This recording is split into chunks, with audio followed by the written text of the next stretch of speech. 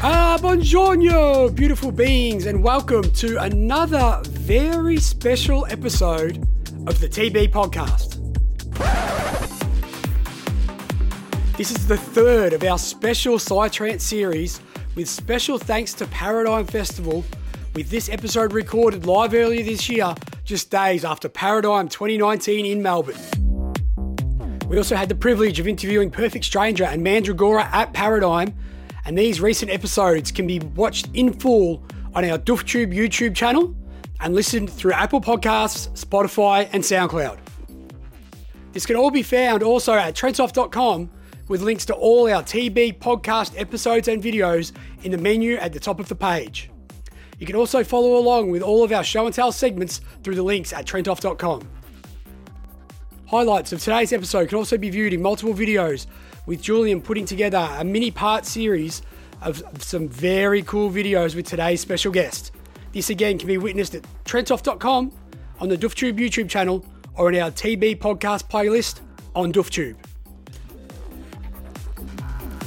Special thanks to Lev and the Parade touring team behind Paradigm, who are also having the biggest party of spring coming up, the awesome Hologram 2.0 event on Grand Final Eve, which is Thursday, September 26th from 6 p.m. at Festival Hall in Melbourne. September 26th also happens to be my dad's birthday, so shout out to Lee. Happy birthday, Dad. We all love you here from the podcast. Tickets are available through Hologram's 2.0 Facebook page. Here we get to see Asterix, who missed out on Paradigm due to the birth of his child, which we actually talk about in this episode. Also featuring at Hologram 2.0, we have Blastoise, John 00 Fleming, Shugs, John Askew, Schneider, and the awesome Liquid Soul. You can also contact us here at the TB Podcast, as we have a special discounted industry tickets exclusive for listeners of the pod. So hit us up on the TV Podcast page, give us an inbox, and we'll give you the rundown on how you can get specially discounted tickets for Hologram 2.0 on September 26th here in Melbourne. Liquid Soul will also be doing a special after show on the Saturday night, which is the 28th. That'll be at My Aeon in Brunswick. This event is presented by My Aeon Events and Paradigm with Parade Touring, and also Liquid Soul being the headliner at that event.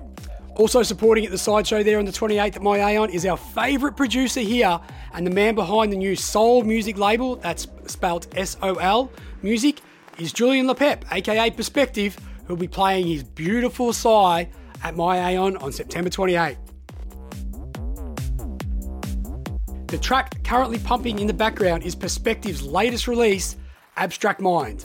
This is currently available on Beatport for only $2.69 Australian, and you can hear more from Julian, his producing partner Oscar, and myself each Thursday night from 8:30 to 10 p.m. Melbourne time on our show Perspective After Dark on Kiss FM 87.6 in Melbourne, or by watching our live stream through the Kiss FM Facebook page or at kissfm.com.au.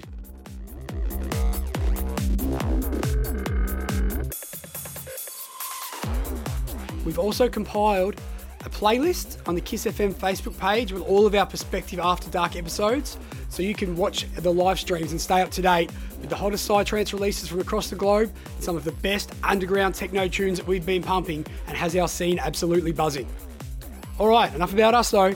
On to one of our favourite artists that we've had here, and we are absolutely blessed with the time that he made for us. He gives us some amazing insight into not only his career and experiences along this journey, but some excellent advice for those aspiring to have careers in this industry, whether as producer, DJ, party runner. This is definitely one not to be missed. Thanks again to Paradigm. Get your tickets to Hologram 2.0 and subscribe to DoofTube. Without further ado,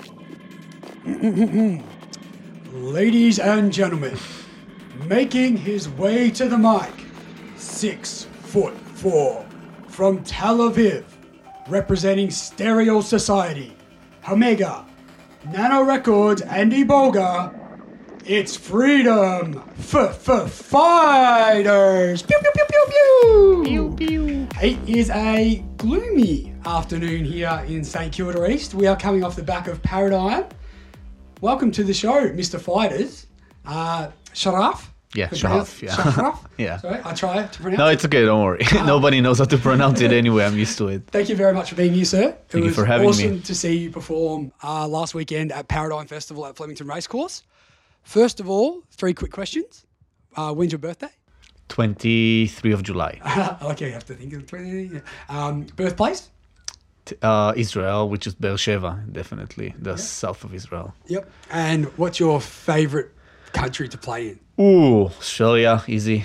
There we go. We've butted him up very nicely. First of all, is this a test or just a series of questions? Oh, Are we actually experiencing an encounter? you'll tell me. Get that one out of the way. All right. Thank you very much, mate. It's great to have you here. At Paradigm on the weekend, you graced the stage more than once. Can you explain a bit what happened there and the experience itself? Oh yeah. So one of my really good friends, Asterix, had to be rushed into the hospital for a very good reason, actually, because his wife gave birth to a second son. Yes. Which is amazing. Yep. Do you know what they named him? No, not yet. I haven't asked him, Yep. but I had the time to obviously congratulate him. Fantastic. So we couldn't make it, unfortunately, which everybody understood, obviously. And he's also one half of Alpha Portal. Yeah, With Ace Ventura. definitely. So I had to fill in for him for his main set, for Asterix's set, which was very big honor. Yeah. So it was an amazing experience as always. Melbourne is always a place that feels like home. It's always good to be here. I've been playing here for the last practically 7 years already. This will be the 7th year. Yep. So it's a great experience. As always, we had like a bunch of rain, which was very unexpected. Yes. But Yep. good experience. Well, we have seen you play at Paradigm, I think, twice now, Electric Parade, Rainbow Serpent Festival. So we've been very lucky for you to come and take us on some wild journeys with our feet and into our brains, I suppose. But with a set such as Paradigm, and I guess playing the second one a bit last minute, how much preparation do you put into the set itself? Do you know just the first 2 or 3 songs you might want to play, or are you just feeling the energy of the crowd? That's a good question, actually. Well, to be honest, I usually, before like big sets, before big parties that I feel that I have to prepare myself, I usually sit down and I write a playlist of like ideas. Yeah, sure. But it can all change with in a heartbeat, because it depends how the crowd looks and how the energy is in the party. So basically I have an idea of what I want to play, but usually like 99% of the time I change it on spot. But I just like to have a beginning and an end, like ideas, and then I just go with the flow So in bookends between. it nicely. Yeah. Yeah, and we saw one of your interviews with Future Phonic and also Psy Nation, where you discussed, I guess, telling the story with your set and not wanting to just go for cheap drops and just crowd pleasing sort of stuff. You want to kind of be, what's the word, I guess, very deliberate with your style. Definitely. And disciplined. How have you managed to maintain that, having that mindset into your sets? Actually, it's a good question, because lately I wanted to drop the whole cheap, like I don't want to say cheap or stuff like that, because it's someone else's art, and like I feel like people want to do their thing, so it's all good as long as it's coming from the right place, from like a deep connection to music and to art, then you might as well do whatever you want. I just feel like I want to tell a story, and I want to start. Usually I want to start with something really low and like techno oriented in a way, and then go up to a place, I don't know, like the remix Domestic Pixel and I did for like Union Jack, I want it to be full on towards the end, but I don't want it to be too cheesy for my taste. So usually I try to take people from a journey of like, I don't know, in my set it's like 134 BPM, more of a techno oriented kind of dark place at first, and it finishes up around like 142. Yeah.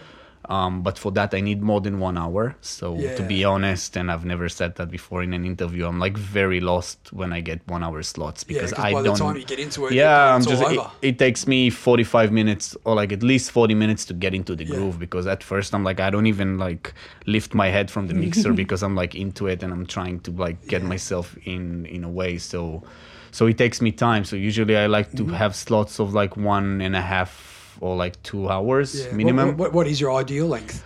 2 hours probably, which I will do this Friday in the After Time 2.0. So I'll be playing.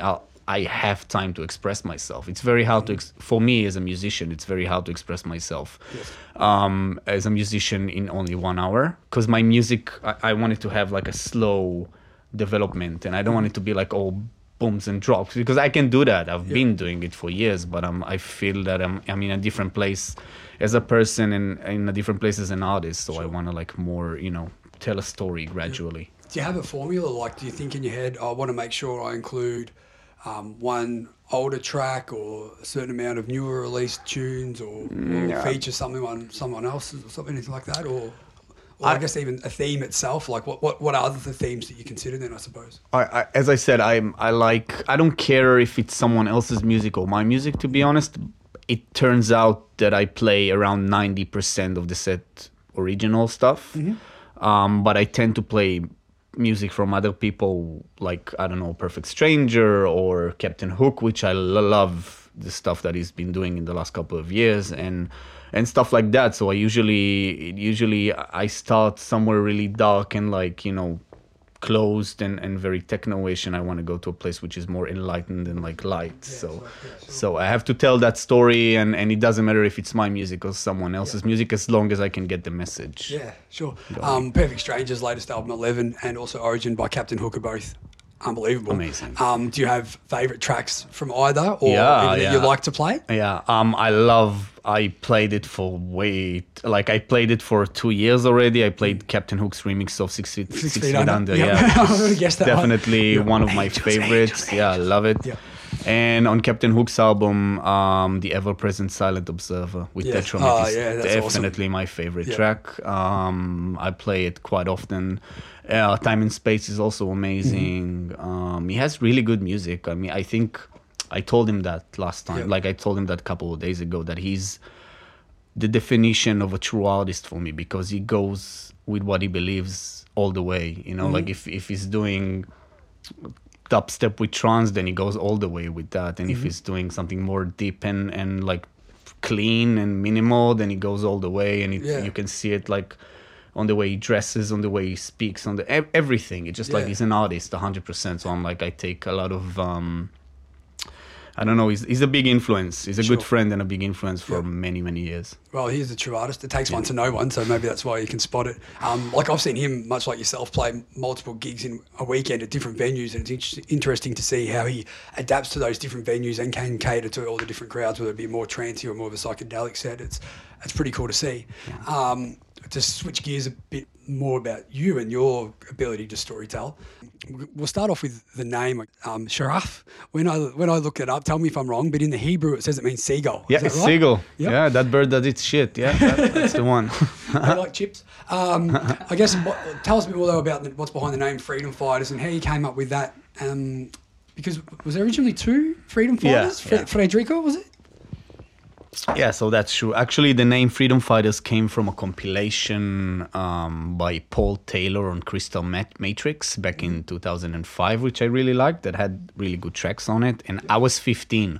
I didn't know that this was going to be my life, basically. So it was just like, Freedom Fighters sounds like a good name. And then throughout the years, I managed to connect that to like my name, because Shachaf, which is seagull, means a bird, and a bird means freedom, and you can't cage a bird. So like Freedom Fighters kind of, like it's like a circle that felt complete. And regarding my ex-partner, Fred, his name was, we started working together in 2006, I reckon. Okay.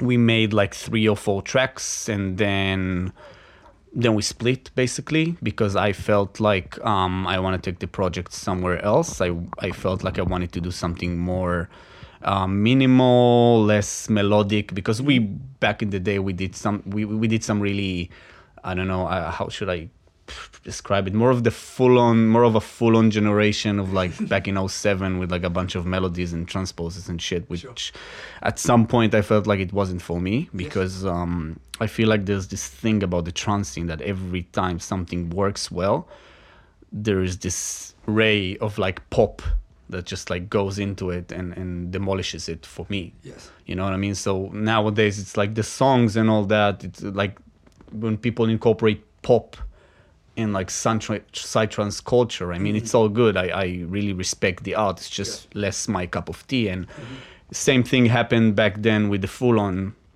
when we started seeing a lot of like remixes of like famous songs and stuff, and I felt like I needed to take a step back and go back to the roots and do something more deep and less cheesy, I would say. But it's cheesy for me, you know what I mean? Like, as I said, I respect everybody else's art. It's just like I wasn't feeling at home. Yeah, sure. So back then it was the beginning of my new project, and Captain Hook just started this new project, and we made Marshmallows back then, which was like, I don't know, 8-9 years ago. And then it was the beginning. That was the true beginning of Freedom Fighters for me. Sure. The whole Marshmallow era. Yeah.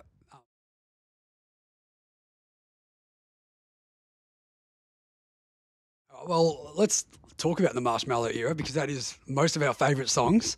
I guess, how long did that take you to make, and what was some of the thought process into creating such a fun tune?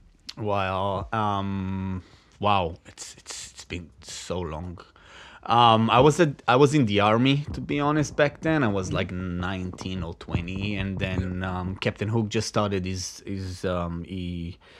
he finished off with like Quantize, and he opened Captain Hook, and I don't remember if I asked him or he asked me if I want to do a track, and then we started Marshmallow online. We never actually sat in the studio together. Oh, really? Yeah. And it just felt like, I think the influence came from his music and from my remix for Quantize. I did a remix of Dimethyltryptamine, and there was something about the way the track was built that Reshef liked, which was like the 3-drop era, which was cool it felt cool and natural back then, and I was very young and I wanted to see everybody happy and like smiling, which was cool. So we just now you don't want to see anyone happy. I do want to see people. I do want to see people happy. I think I'll get back to it in a second. You connect on different levels now. So we did Marshmallows basically online, and it took us like 6 or 7 or 8 months to like finish it completely. In the beginning, Reshef was like kind of stressed about it because the track sounded not like something that was out there back then. It was kind of quirky and weird, and like that Marshmallow sample and all that. And I told him that, I just gave him my honest opinion. I told him I think it's a great track, and I think we should go for it. Sure.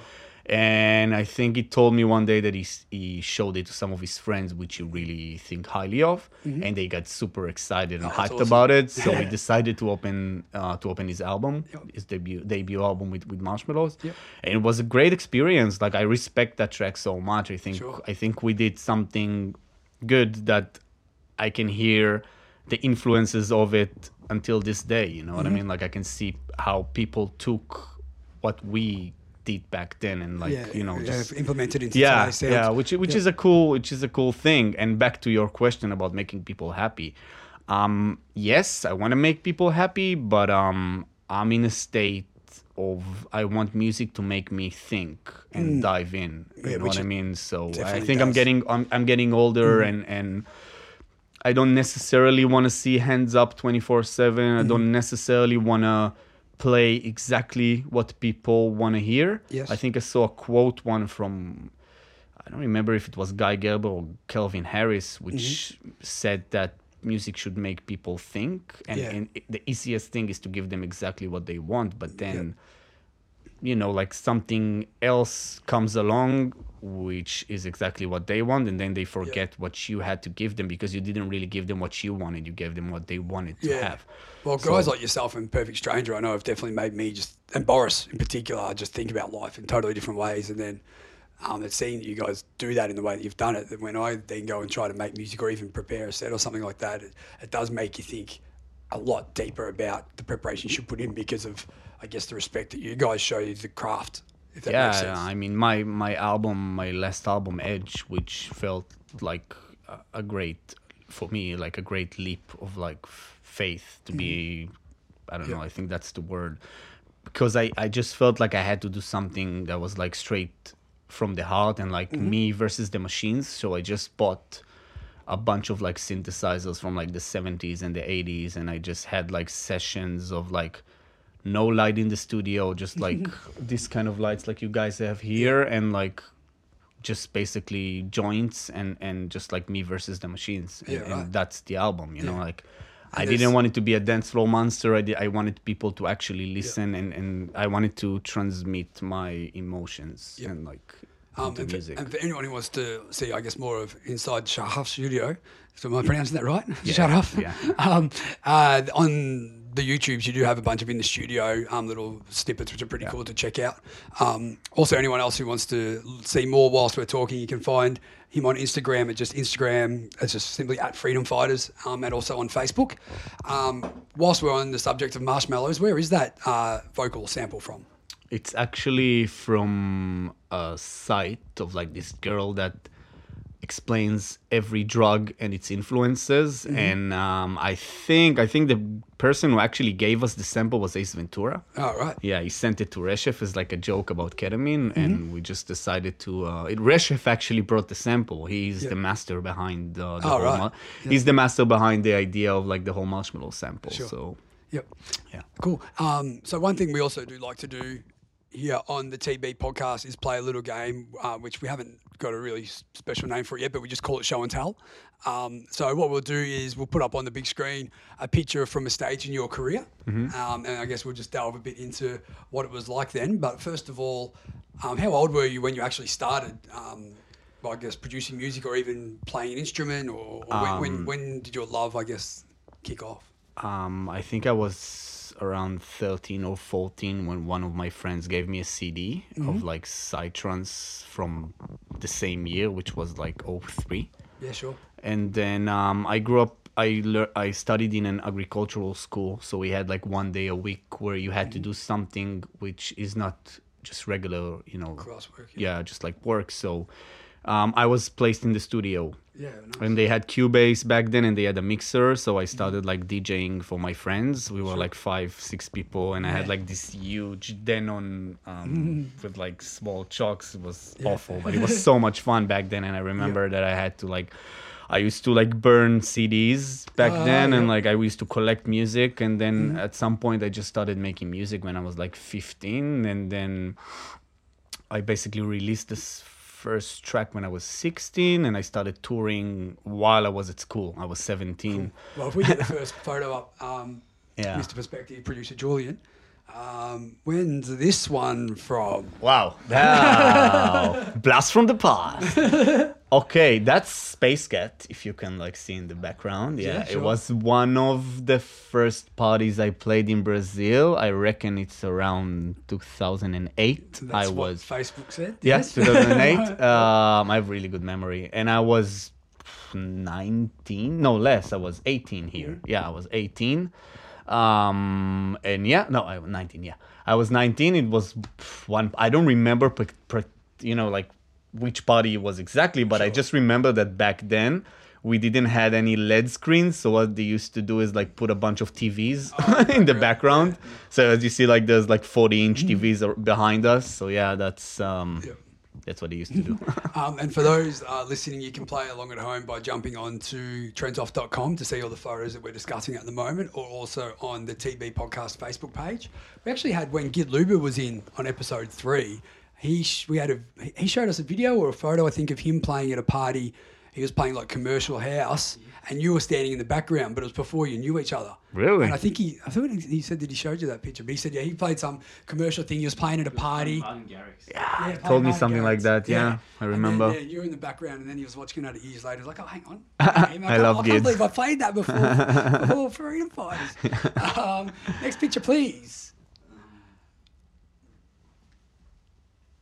So this is a more recent one. Yeah, this is very recent. Yeah. This is wow. This is basically one of the biggest highlights I've had last year. This is Adana Festival. It's So is this predominantly a trance festival? Or? It's a trance festival. Yeah, I played a set after Merkaba, which is one of my biggest influences. We saw Merkaba at Room 680 about 2 months ago.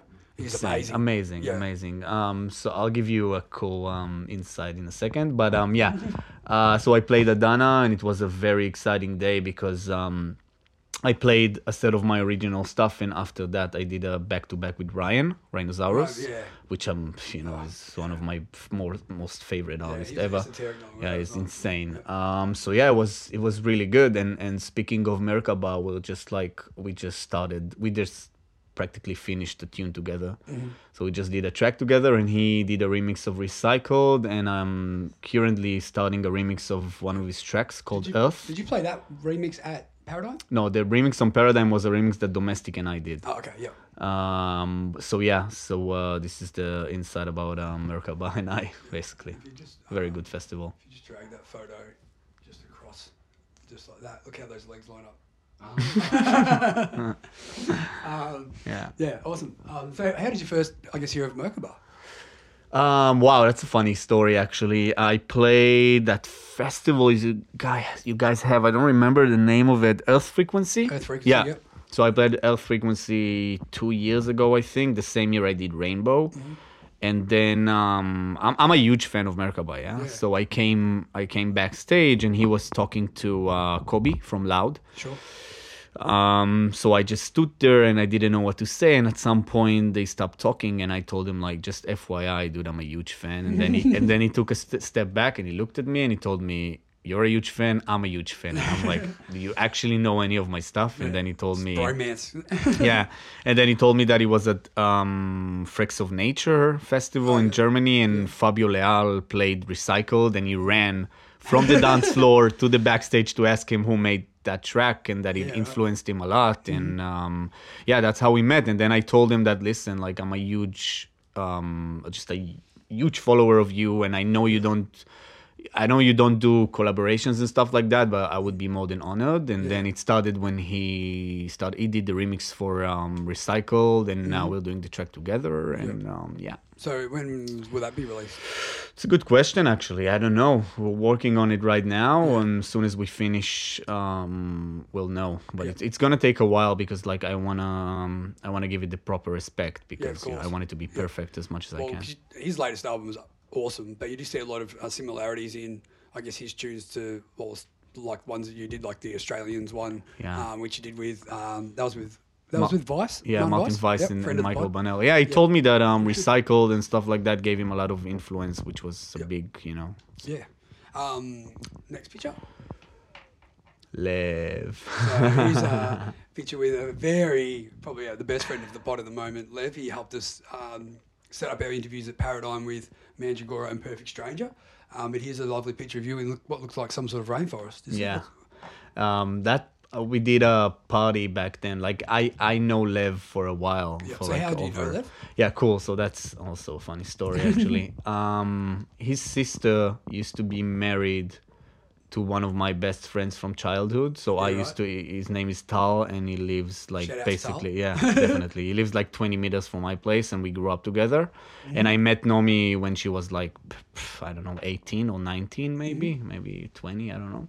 And then we met, and then she told me about her family in Australia. And first time I came to Australia, like second time I met Lev and all of the family and Dan and all that. And then like we just became friends, and we hung out at like Rainbow. We just like really clicked, and I was with them and like with him and all of his friends, and like Zoe and Millie and all the guys. And then like at some point Lev told me like, let's throw an after party just for our friends, and I was like, fuck yeah, let's do it. And we threw an after party in like a really cool location just for our friends, and I played like a 2-hour set, which was that a lot of fun. Was that the one at King Lake? I remember coming to it. It was like 200 people there. Yeah. I was actually, I drove up on the Saturday night. Yeah, we didn't even know. Yeah. Well, I didn't even know Julian then, and we were both there. Yeah. But, it was a lot of fun. I remember heading up, and I had to be back, I think, for some reason on the Sunday, and I was about to go home at like 11 in the morning, and my friend Noy goes, Freedom Fighters is playing at 2 o'clock. I'm like, I guess I'll have to hang around. Yeah, it was a lot of fun. Yeah. Ooh. So this one we'll cross over into our little other segment, which we play Guess the Tune in a minute. But do you want to explain what's going on? Well, that's Mandragora and I in France. We did a show together in Lyon, I think, or Marseille. He's got the kilt on there. Yeah, he's got a kilt on. He's a very unique individual. And I've known him for over a decade. We met in Mexico like 10 years ago when he started as a follower of freedom fighters, which was very nice. I'll put a little bit of this one on in the background then whilst you're telling your story. Oh yeah. And yeah, what happened was he came up to me around a year ago when he told me that he was very, very, very influenced by my album. Yeah, sure. And he wrote a tune that reminded him of my album, and he asked me if I want to collab on this one, which was this track. Center of the Universe? Yeah, and then I started a remix, and then at some point he told me, listen, it sounds too much like Freedom Fighters, maybe we should, I want to release my own version. I told him I totally understand it, because I kind of freedom fighter the shit out of the track. Well, what else are you going to do? Yeah. Really? So we ended up releasing this one as a remix. He did a remix of one of my tunes, and I'll probably collab with him at some point. I really appreciate his art. Yes. I think it's like something you don't see every day, and some people like it, some people don't, but I really appreciate the fact that he is very true to his art, and he does whatever he wants and whatever feels natural to him, and he's a really good guy. Yeah, and we were lucky enough for him to give us about 15 or 20 minutes after his set on the weekend, and just learning more about, I guess, his similar things to what we're talking about, creative process and that sort of stuff. It really makes you just respect him on another level. And I'll tell you what, I don't know if you got to see any of his set, but it was when the rain was pouring down. I think the whole festival was under that tent. That's really good. The energy in there was just something else. Like, just you talk about the 3 drops. It was like, I described it like when you're at a football game and the ball goes close to the goal and there's like a little roar, and then like one of the players gets it and we can tell he's going to score, and then there's the next roar and then they actually score the goal and everyone just goes nuts. That's what it was like. Yeah, he's very into the whole drop thing, which is very cool. I remember I told him that was actually the point that I told him that maybe we should release it separately, because I'm not in that place anymore of doing the whole football thing, which is very cool and very nice.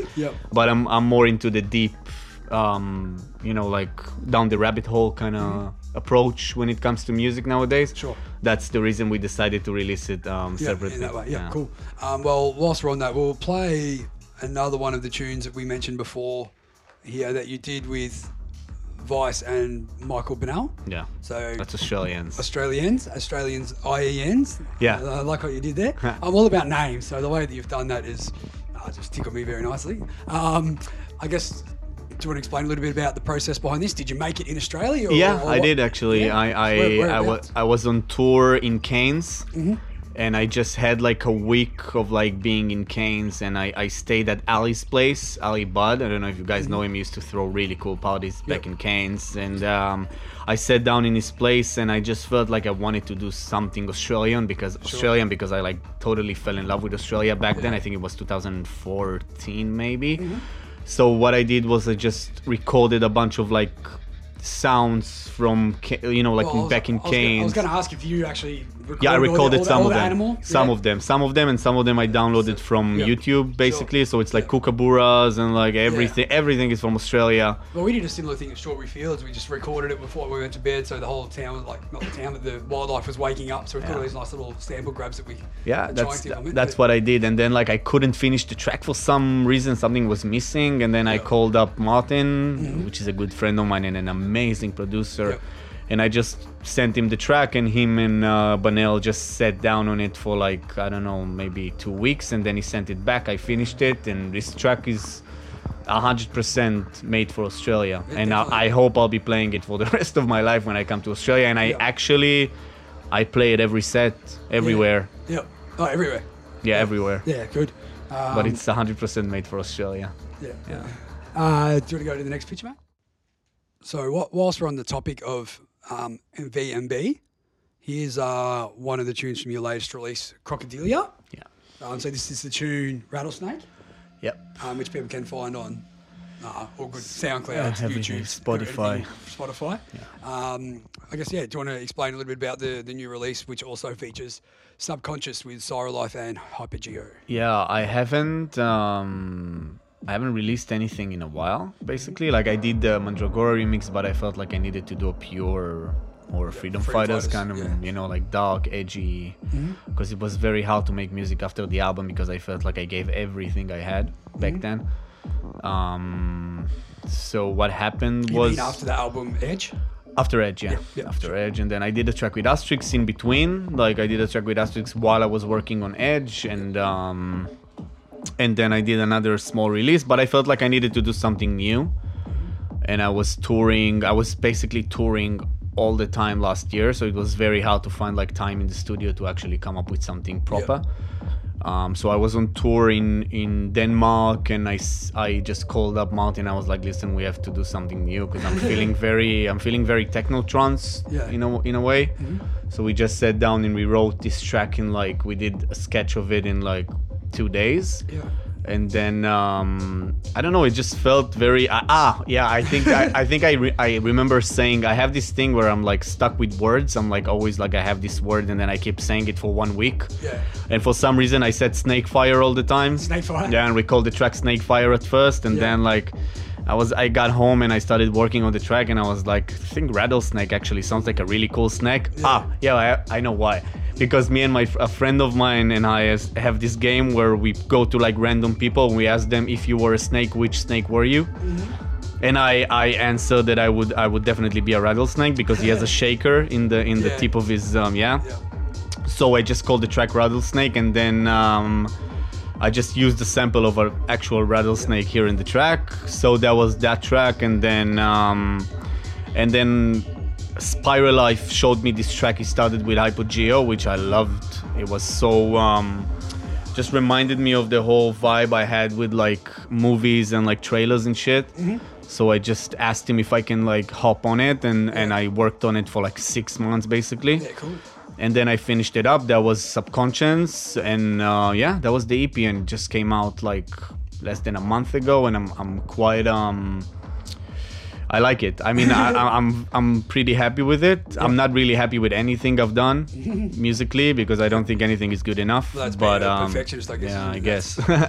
But that's the EP. I'm very happy it came out, and Would you like to ask Julian that question?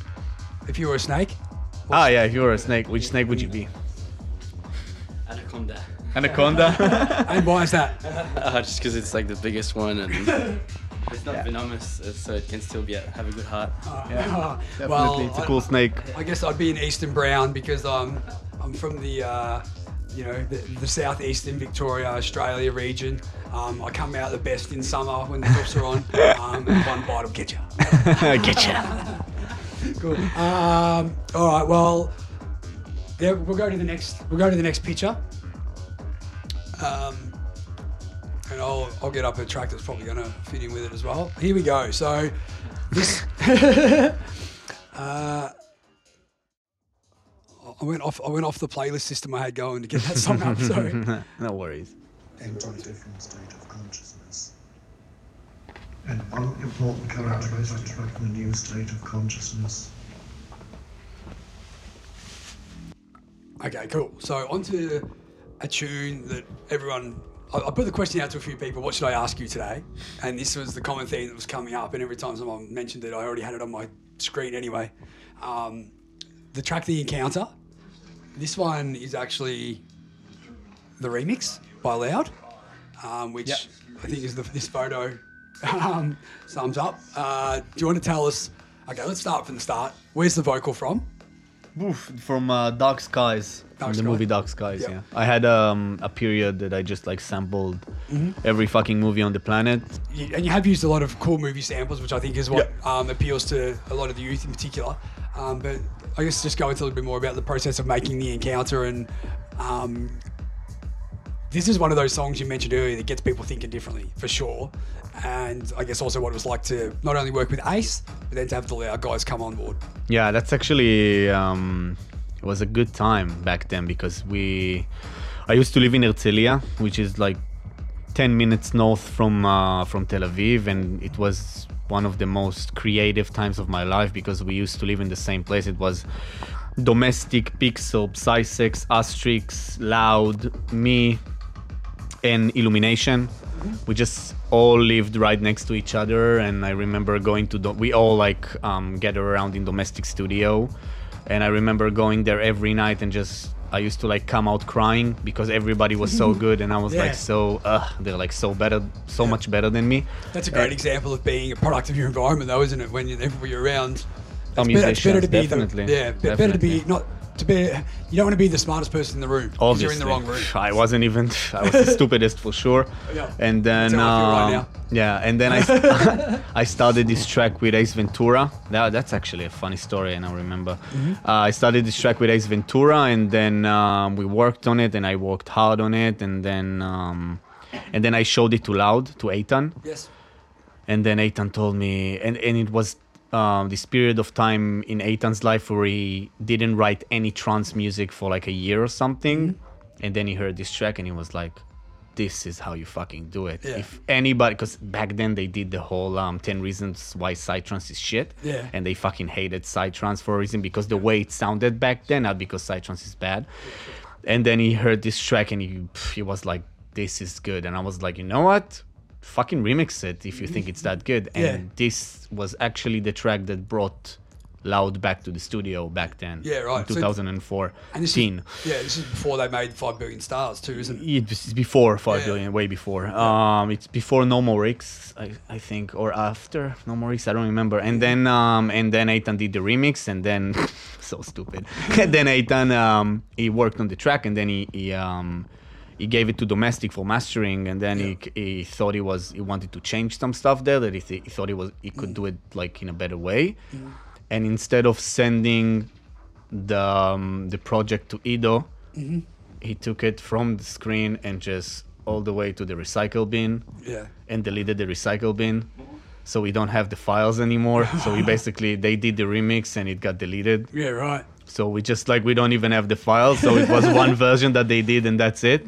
But I told him it's for the best, because he would probably fuck it up at some point, which I think it sounds really good. Well, Ben Coda said the same thing with the Third Eye remix of Morton.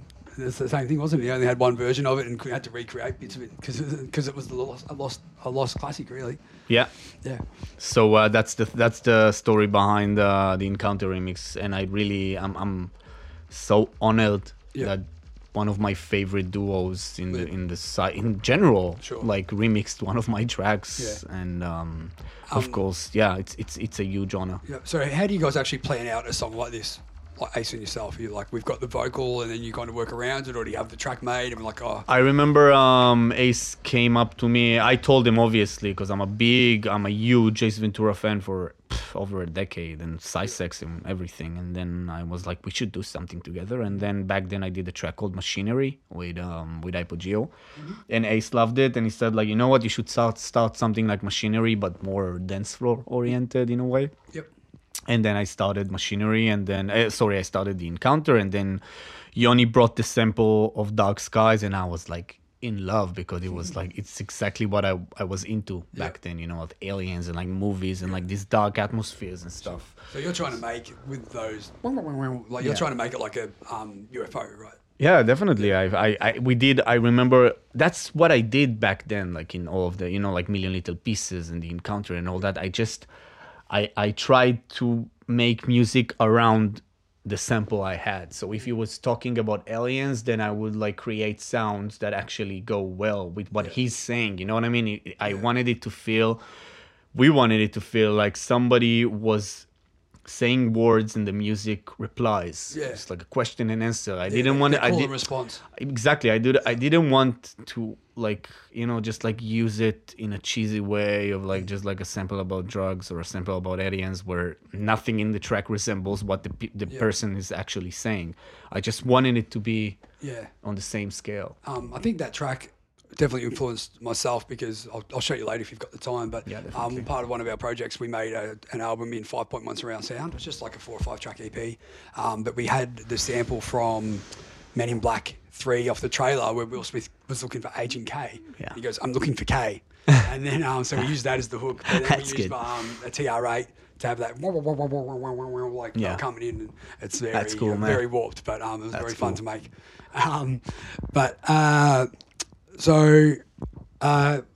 Actually, we'll do a couple more photos, and then we can nearly wrap it up for you, because I'm wary of your time. No, we're good. I have time, don't worry. I can get there. I can be late in like 15 minutes. No worries. We've got this one. So you've mentioned about Ace Ventura, Captain Hook, Perfect Stranger. This is you with Raja Ram. Yeah. Which festival is this one? This is one of Omix's festivals in Mexico City. Yeah, which I had the honor of playing after the ultimate legend of Psytrance, Roger Yep. And he's such an amazing individual. It like you don't like when I look at him, I feel like everything is possible because like he's almost 84 or 85 years old, and he had I remember he was celebrating his 84th birthday in this picture, and he's such. I don't know. He's such an amazing individual. It was so much fun playing after him. He has like this huge amount of energy in him, and yeah, definitely a legend. Yeah. Are there any other idols or massive influences that we might not have missed that have really, I guess, helped shape your career or continue to keep the drive in you? Definitely. I'm more of a techno-oriented guy, so to speak, but very psychedelic. I'm a huge, endless fan of Dusty Kid. Oh yeah, of He course. really helped shaped a lot of my career. That in a way. tune, LSD as well, is very Yeah. fun. Him, Bodzin, obviously. Him, Bodzin, and Boris Brejcha, Daft Punk, stuff like that. They just like that's what I like. That's who I am as a musician. And like Captain Hook and Perfect Stranger. Morten is doing amazing stuff as well nowadays. And Infected, Astrix, GMS, Domestic, Pixel, like the list goes on. You know what I mean? These are people that I'm very influenced by. When you're at an event like Paradigm or any of the other festivals you get to play at, especially the multi-day ones, is there an act that if they're on that you're like, I have to see them play, or is it more what fits in with your schedule kind of thing? No, there are definitely acts which I want to see. Like I did a show I played a festival in the UK last year where the Gorillaz headlined the main stage. Yeah, right. So I went to see the Gorillaz, obviously. Yeah, cool. And Did they have the holograms and everything? Yeah. That and I did when I did Rainbow, I was just around. I was with Dusty Kid for like 3 days, which was like a dream come true in a way. Yeah. So yeah, definitely. I always like when like let's say next month I'm playing. No, in 2 months I'm playing a festival with David August, and I'm like a huge fan of David August, and I'm like, of course I'm gonna see him playing. You know what I mean? Sure. Even if we're playing at the same time, I'm like playing a pre-recorded set. I'm going to see David August. Not really, but I'm a huge fan. Yeah. Just go back to just your albums really quick. So you had Rebel in 2015 and then Edge in 2017. What's important? Because like listening to them, I do find like the common theme throughout the album, which I guess you kind of talked about before with Captain Hook's stuff. How important is it, I guess, to have like reason and a theme and a proper narrative to, well, not just a single release, but definitely throughout an album? I think it's the most important thing. I don't think you should sit down and write an album if you don't have a theme. That's my opinion, my honest opinion. I started making music in 2005 and I released my first album in 2015. It took me 10 years because I didn't feel like I was ready to actually release something. And when I did Rebel, I felt like I have a common theme throughout the whole album, which was back then the whole movies and like scores and all that shit. Have you ever worked on movies or scores? No, would love to at some point, but for now it's like this. And then in Edge, it was just me playing more music, which mean making music more musical and like melodies and like synthesizers and shit. And I just felt like I wanted to do something with a common theme, which was more melodic. So that's how Edge came about. So yeah, definitely you should always, you shouldn't write an album if you don't have a theme. Definitely. Just if you have like a bunch of ideas, just do like single releases and it's all cool. But if you don't have a theme, don't go near an album. Yeah. Well, one, like, I don't know if you ever heard The Who, like, the Tommy. Yeah. That's like a great example, I guess, from start to finish. Just don't use an album to promote yourself. Write an album because you have something to say. Yeah. So are those 10 years of making tunes before you get the theme or get the proper, I guess, mindset of what you want to release? Have you got, is it a bunch of those songs that you've made along the way, ones that you then like, okay, this one from 2007, this one from 2009, these ones might work? Is it just a matter of making as many tunes as possible and then adapting them to fit? Or is it like you're starting fresh once you get the idea? I think Edge was more, I don't know, I felt like I had this huge influence. And I remember when I did the first track, I called up Eyal, rest in peace, and I told him, I'm doing an album. Like the first one was Rogue, which actually was the first track on the album. Like it was the opening track of the album because I felt like I'm onto something different. I felt like I was onto something different, and I felt like I wanted to explore that, that rabbit hole. So I just went with it from like the beginning till the end. But I knew that I was gonna write an album when I did the first track. I felt like it was different enough, and it was a theme track of like actually writing, like good enough for me to write an album. According to my research, you've had 5 number ones tracks. 7. Okay, well there you go. Because I'm going to test you on this because I was trying to actually find out which ones did go number 1. Can you name them all? I don't know if I remember all of them, but let's try. Well, let's go. Let's say it was 5 then, not 7. So, Creature from the Lost World was number 1. Mm-hmm. Burning Stones with Asterix. I think The Encounter, the original one. What else was number 1? Wasteland? Wasteland was number 3, I think. But something else was number 1. What did I do? I don't remember. Wow. I need to look at my plate. I need to look at my tracks and then tell you what I don't remember. Okay. Yeah. If I'll see my track, I'll probably remember which one. Here's another one that you made, which is probably in that same theme as the one we talked about earlier. Oh yeah, that's Shreya. Yeah. Did you make this out here as well? No, I did it. I just did it with like 2 Australians. I did it with Mr. Bill and Sentient. I've been a huge fan of Mr. Bill and Sentient, obviously, but Mr. Bill was just like an alien for me. And I remember he came to my place in like 2013 for the same time, and I was like, you know what, dude, let's just write a track together. I'm like very influenced. I love your stuff. And he just sat there and he started making music, and I took a step back and I told him, I'm just gonna be honest, man, you're like way out of my league. I would just love to like sit here and watch you work, but I don't think I can collaborate with you because you're like a fucking alien right now. I don't even know what you're doing. And then when I started writing Edge, I was like, so what program were you using there? Ableton? Ableton, yeah. So when I started writing Edge, I told him like, Bill, we have to try again. And he came to Israel for a show, and I was like, listen, I have a track ready, like not ready, but like half ready, and I want you on it. Yep. And then he came over and we started, like just like noodling around and like playing shit, and it just went by so naturally. Sure. So, and then that's how this track came about. And then Sentient sent us some sounds, so this is actually one of my favorites because I don't know, it was just like captured a moment in time where I was like very influenced by like Australian music and like just melodic and like synths. It's all like synthesizers. Everything here is just like the Moog Rogue and like the Juno 6 and the TB and like a bunch of like synths everywhere. So I was like, this is the Juno 6. Yeah. Do you have a favorite Australian artist? Oof, there are too many. There are too many. We probably named most of them already, I guess. Haven't we? Yeah, I probably named most of them. But like, what's his name? Wow, the guy I saw at Rainbow one time. He's insane, and his wife is like really nice. He does like a bass sort of thing. Not Grouch. No, not Grouch. Grouch is one of my favorites for sure. Forgot his name. Good question. Is into the whole never mind, I don't remember his name, but it was really good. No, it's like the biggest one of the biggest ones in the electronic scene. Oh, well, we'll have to it's more of a basic kind of thing.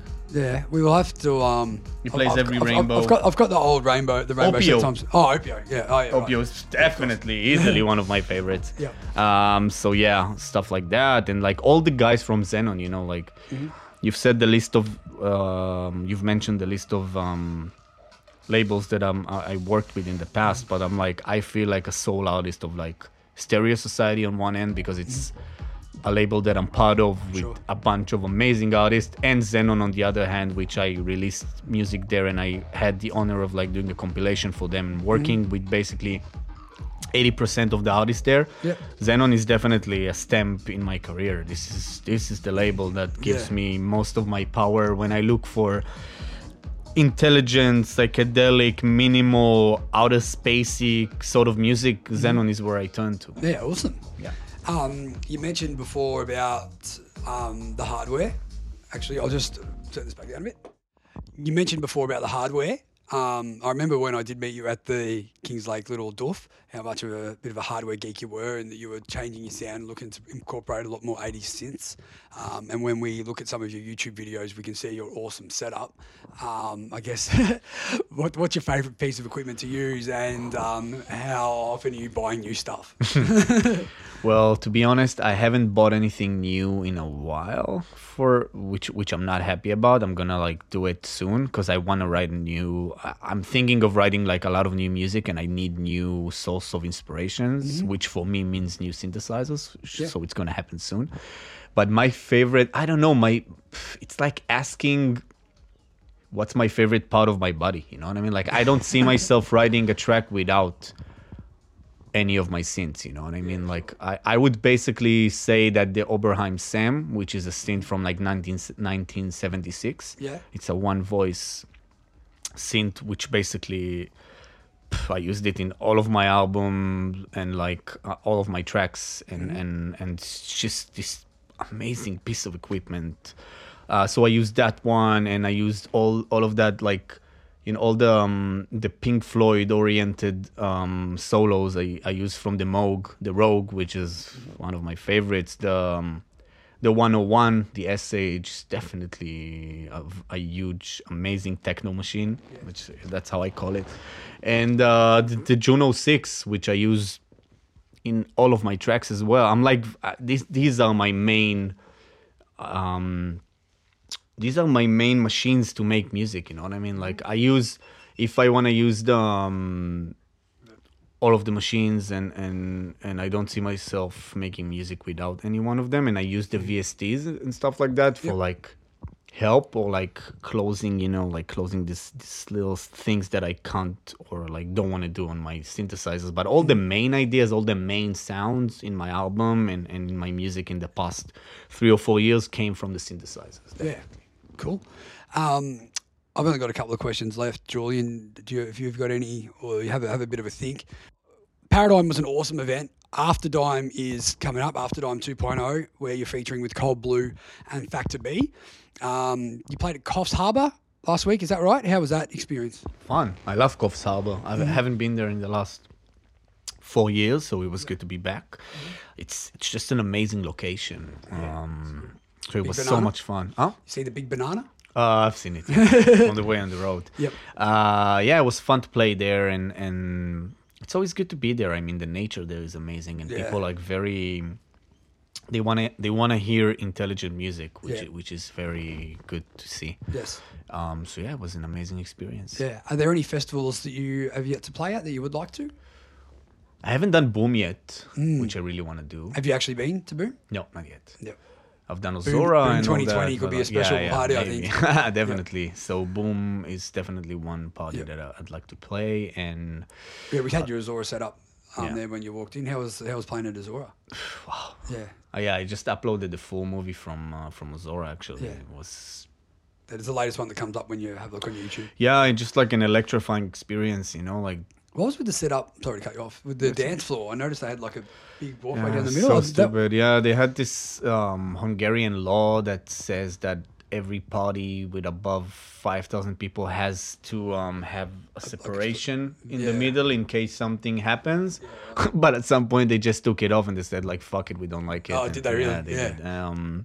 But it was yet again, it was an amazing experience, and I loved every second of it. Did you go on the Ferris wheel? Yeah, definitely. Yeah, I did everything. To be honest, I I just dropped acid after my set, and I was like in Wonderland. It was such an amazing psychedelic experience, and I learned so much from playing there. You know what I mean? Even that's one of the reasons I do those videos, because I want to see myself playing, and I learn a lot from like what I should do differently. I don't see, like I see it, and like 90% of the time I'm like, what the fuck am I doing? Why am I doing this shit? Because I'm like very, very I'm my biggest critic, you know what I mean? Like I hate everything. I don't hate, but I'm not happy with anything. You can always do something. Whatever you've done, you can always do it better somehow. I'm not happy with any track I did besides Recycled, which I'm like very proud of. But like aside from that, I'm not 100% happy with anything I've done before. So I'm like my biggest critic, and I always hear the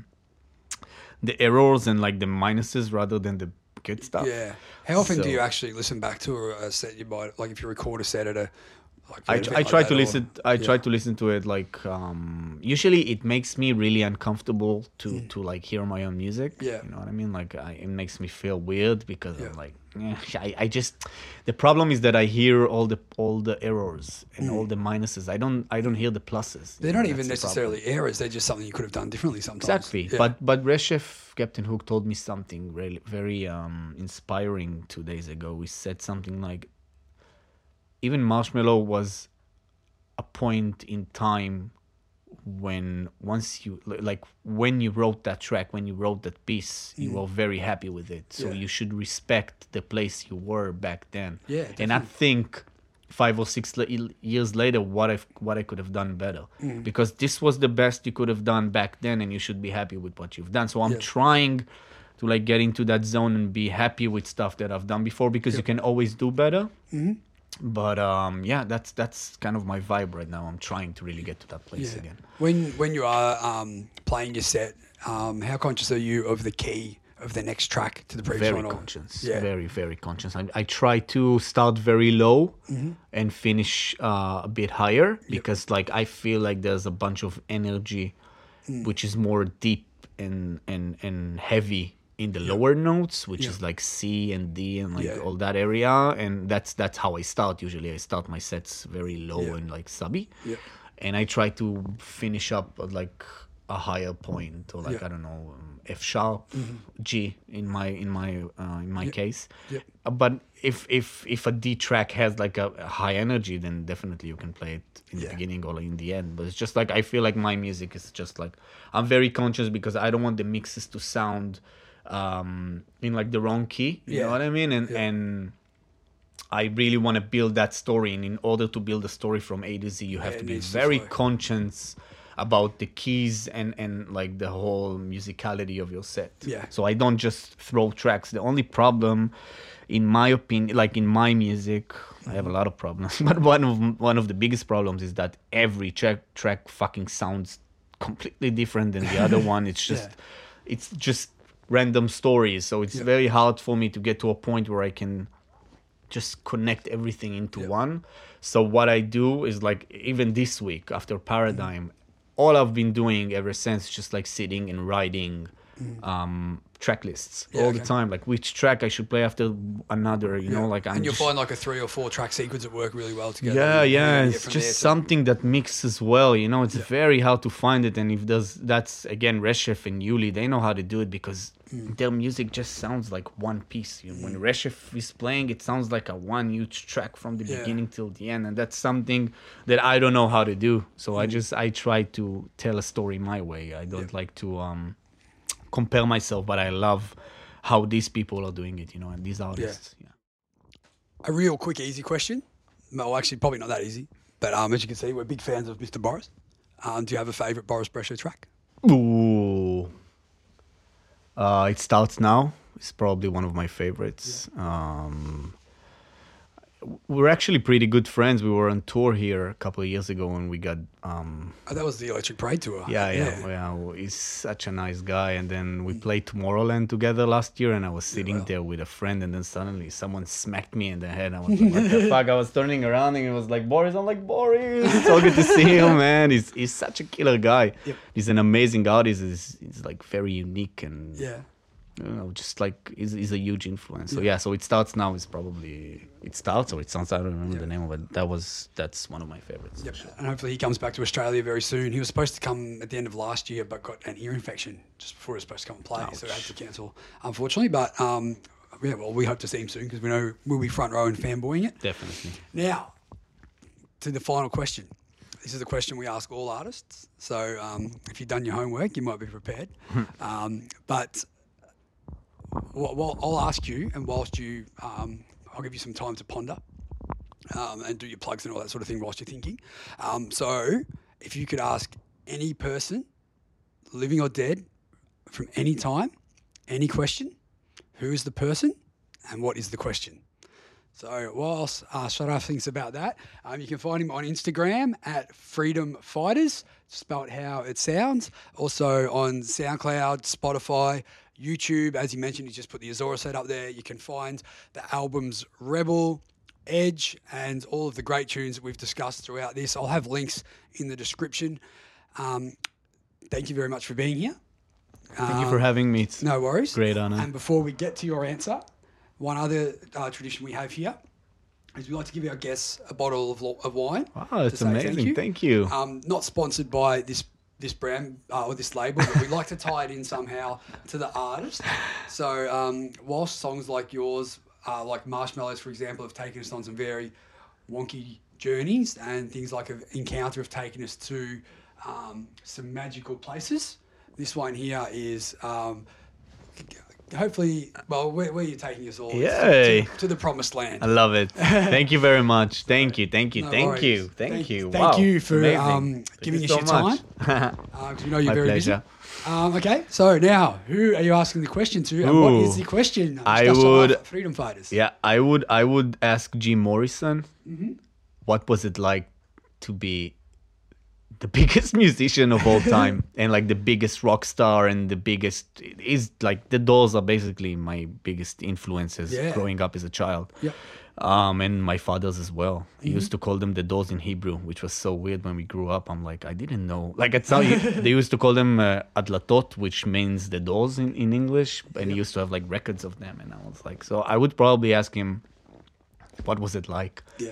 You know, like the studio and like the sessions. How did you come up with all this amazing music? And they were allowed actual real time to bring a release out, not like rock bands these days. eh? Yeah. How did you make music back then? You know what I mean? Like, what made you go into the studio? How did you write stuff like, you know, like Light My Fire and like Riders on the Yeah. Storm and Riders on the Storm. definitely, you know, like I mean, I just imagine stuff like Riders on the Storm being, it's just like a transcendental experience. Yeah. Transcendental experience when What do you think his answer would be? wow. Well, we just did it, you know, like we just did a bunch of drugs and we sat in the studio and it was synthesizers and we just made music and that's it. So that's probably how it happened. You know what I mean? There's no. Yeah. That's the thing that I want to say. That's very important to young producers, and you know, like this is an important message. There are no shortcuts. Not in productions. I mean, not in production, not in music making, not in touring. Nothing. There are no shortcuts, and it's all a test throughout time. You can take the stairs. It will take a lot of time, but you'll get to where you're supposed to get using hard work. Or you can take the elevator, but I'm not sure you're gonna know what to do once you're up there. You know what I mean? It has to come from downstairs, you know what I mean? It has to come from the underground in a way. You take the stairs around the outside. exactly, You get and- to take everything in on the way up as well as part of the journey. And there are no secrets, not in production, not in touring, not anything. You know, like sometimes people ask me, but how do you do it? How does the bass sound like this? How is the music? I have no fucking idea, dude. I just noodle shit around until it sounds good, and I trust my ears. Okay, well, I don't think- try to sound like anyone else. That's the most important thing. Well, I think you've just answered your own question there, because a lot of people look to you the way that you look to Jim Morrison. So I think that the way that you just answered that is kind of how he might answer his. Probably, that's what I said. I know. It's just like some people created art that will stay here for eternity, and I think Jim Morrison and like the Doors were part of that, definitely, obviously. Sure. But I don't know. I don't think there are shortcuts. You know, like producers nowadays, this whole Instagram era of like people living their lives through other people and through their phones, and they'll show that this is the right way to do, and we have to do this. We have to have really like a bunch of followers, and like there's no bad thing about promo. Use it; it's a good thing.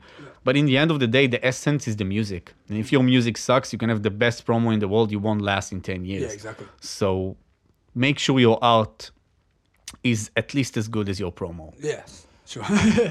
And I think that's one thing that we got out of the Nanoplex guys as well, is they said you can have hundreds of thousands of followers, but at the end you want it to be genuine followers and people, when you know you go on tour, that you're going to have your core fan base and the ones that are you're actually properly connecting with as well. That's why I never paid $1 for any Instagram like follower. You know what I mean? sure. I just let it happen Yeah. naturally. If it's good, they will come. Yes, the same thing about SoundCloud. There's like 100,000 fans there, and I know people with 500,000, but I know that my 100,000 came because they enjoyed the music, they enjoyed what I had to say. Same thing goes for the Instagram, you know what I mean? A lot of companies approached me saying like, give us your profile, we'll do this, we'll do that, you'll have more followers. I don't fucking want it.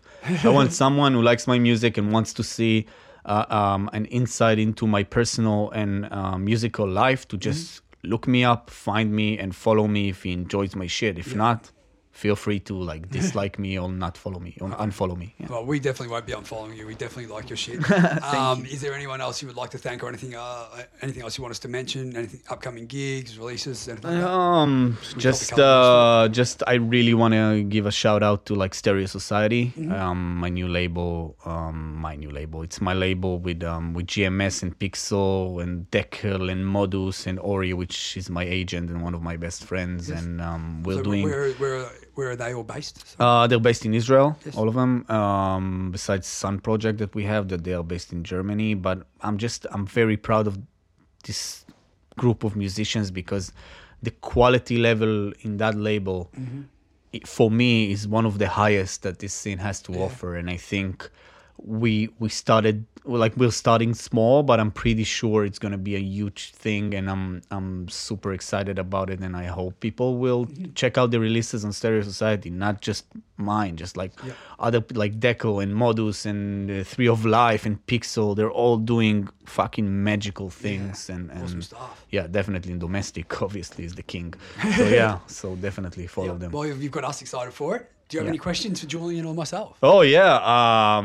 Where do you see yourself in a year with this show? Like, where do you want it to get? Like, how do you see it evolve? Like, where do you want to get with this show? Like, that's a very good question. Well, it's very hard when you have goals like interviewing people such as yourself and Perfect Stranger, and we've managed to achieve them within probably about 6 months of starting the show.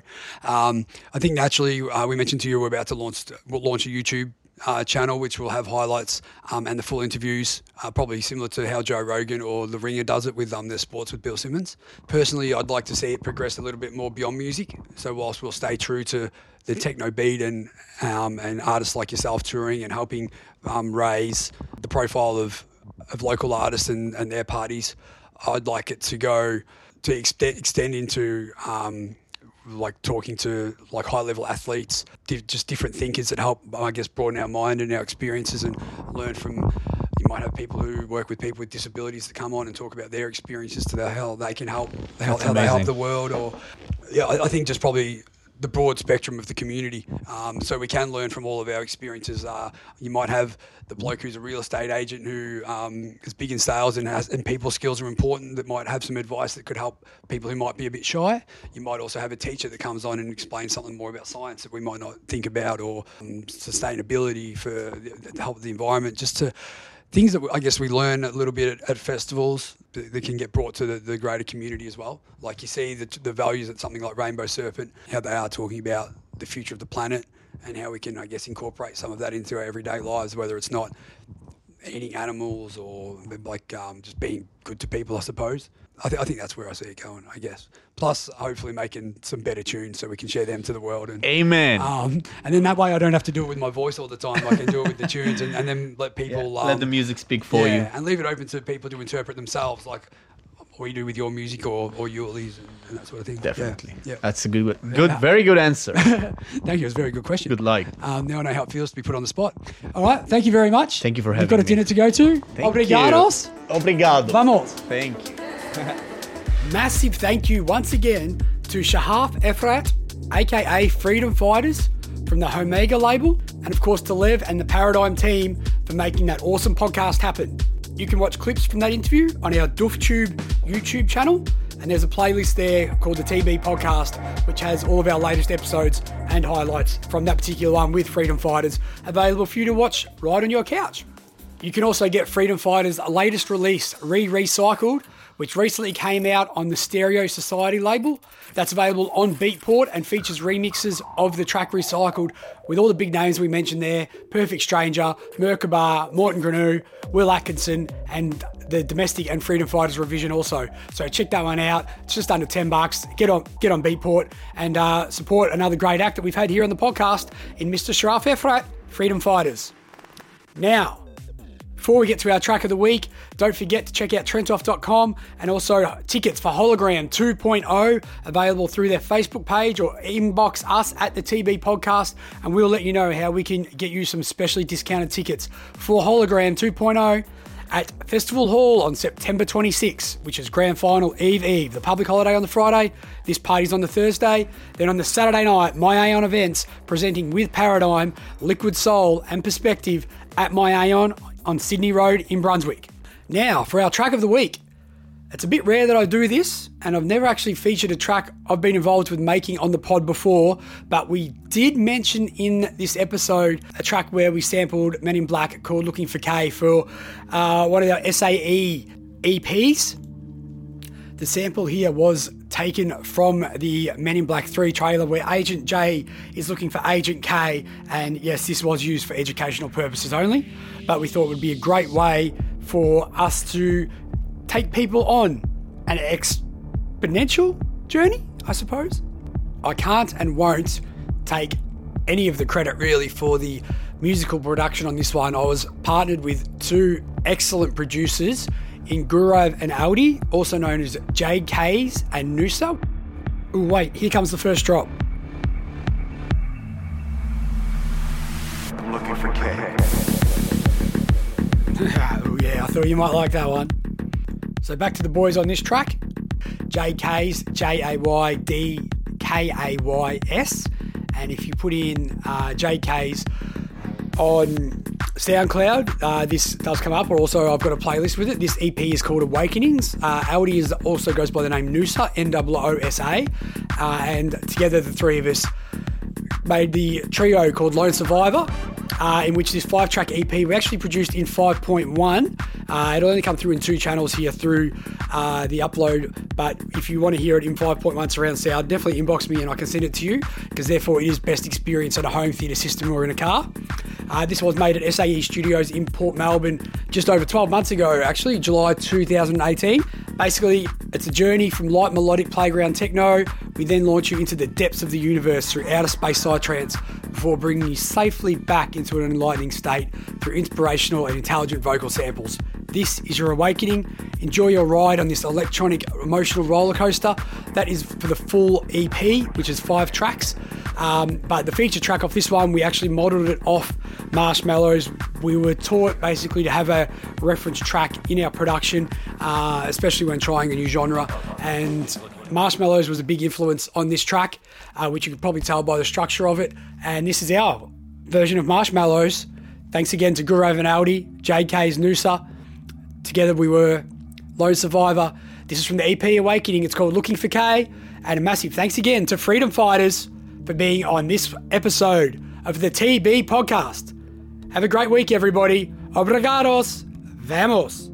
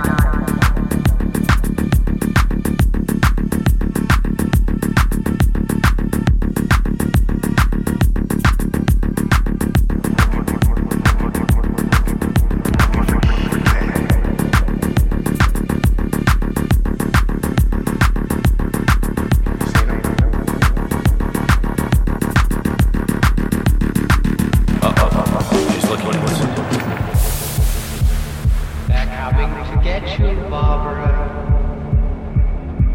Stop it! You're ignorant. They're coming for you, Barbara. Stop it! You're acting like a child. They're coming for you. Look, there comes one of them now. He'll hear you. Here he comes now. I'm getting out.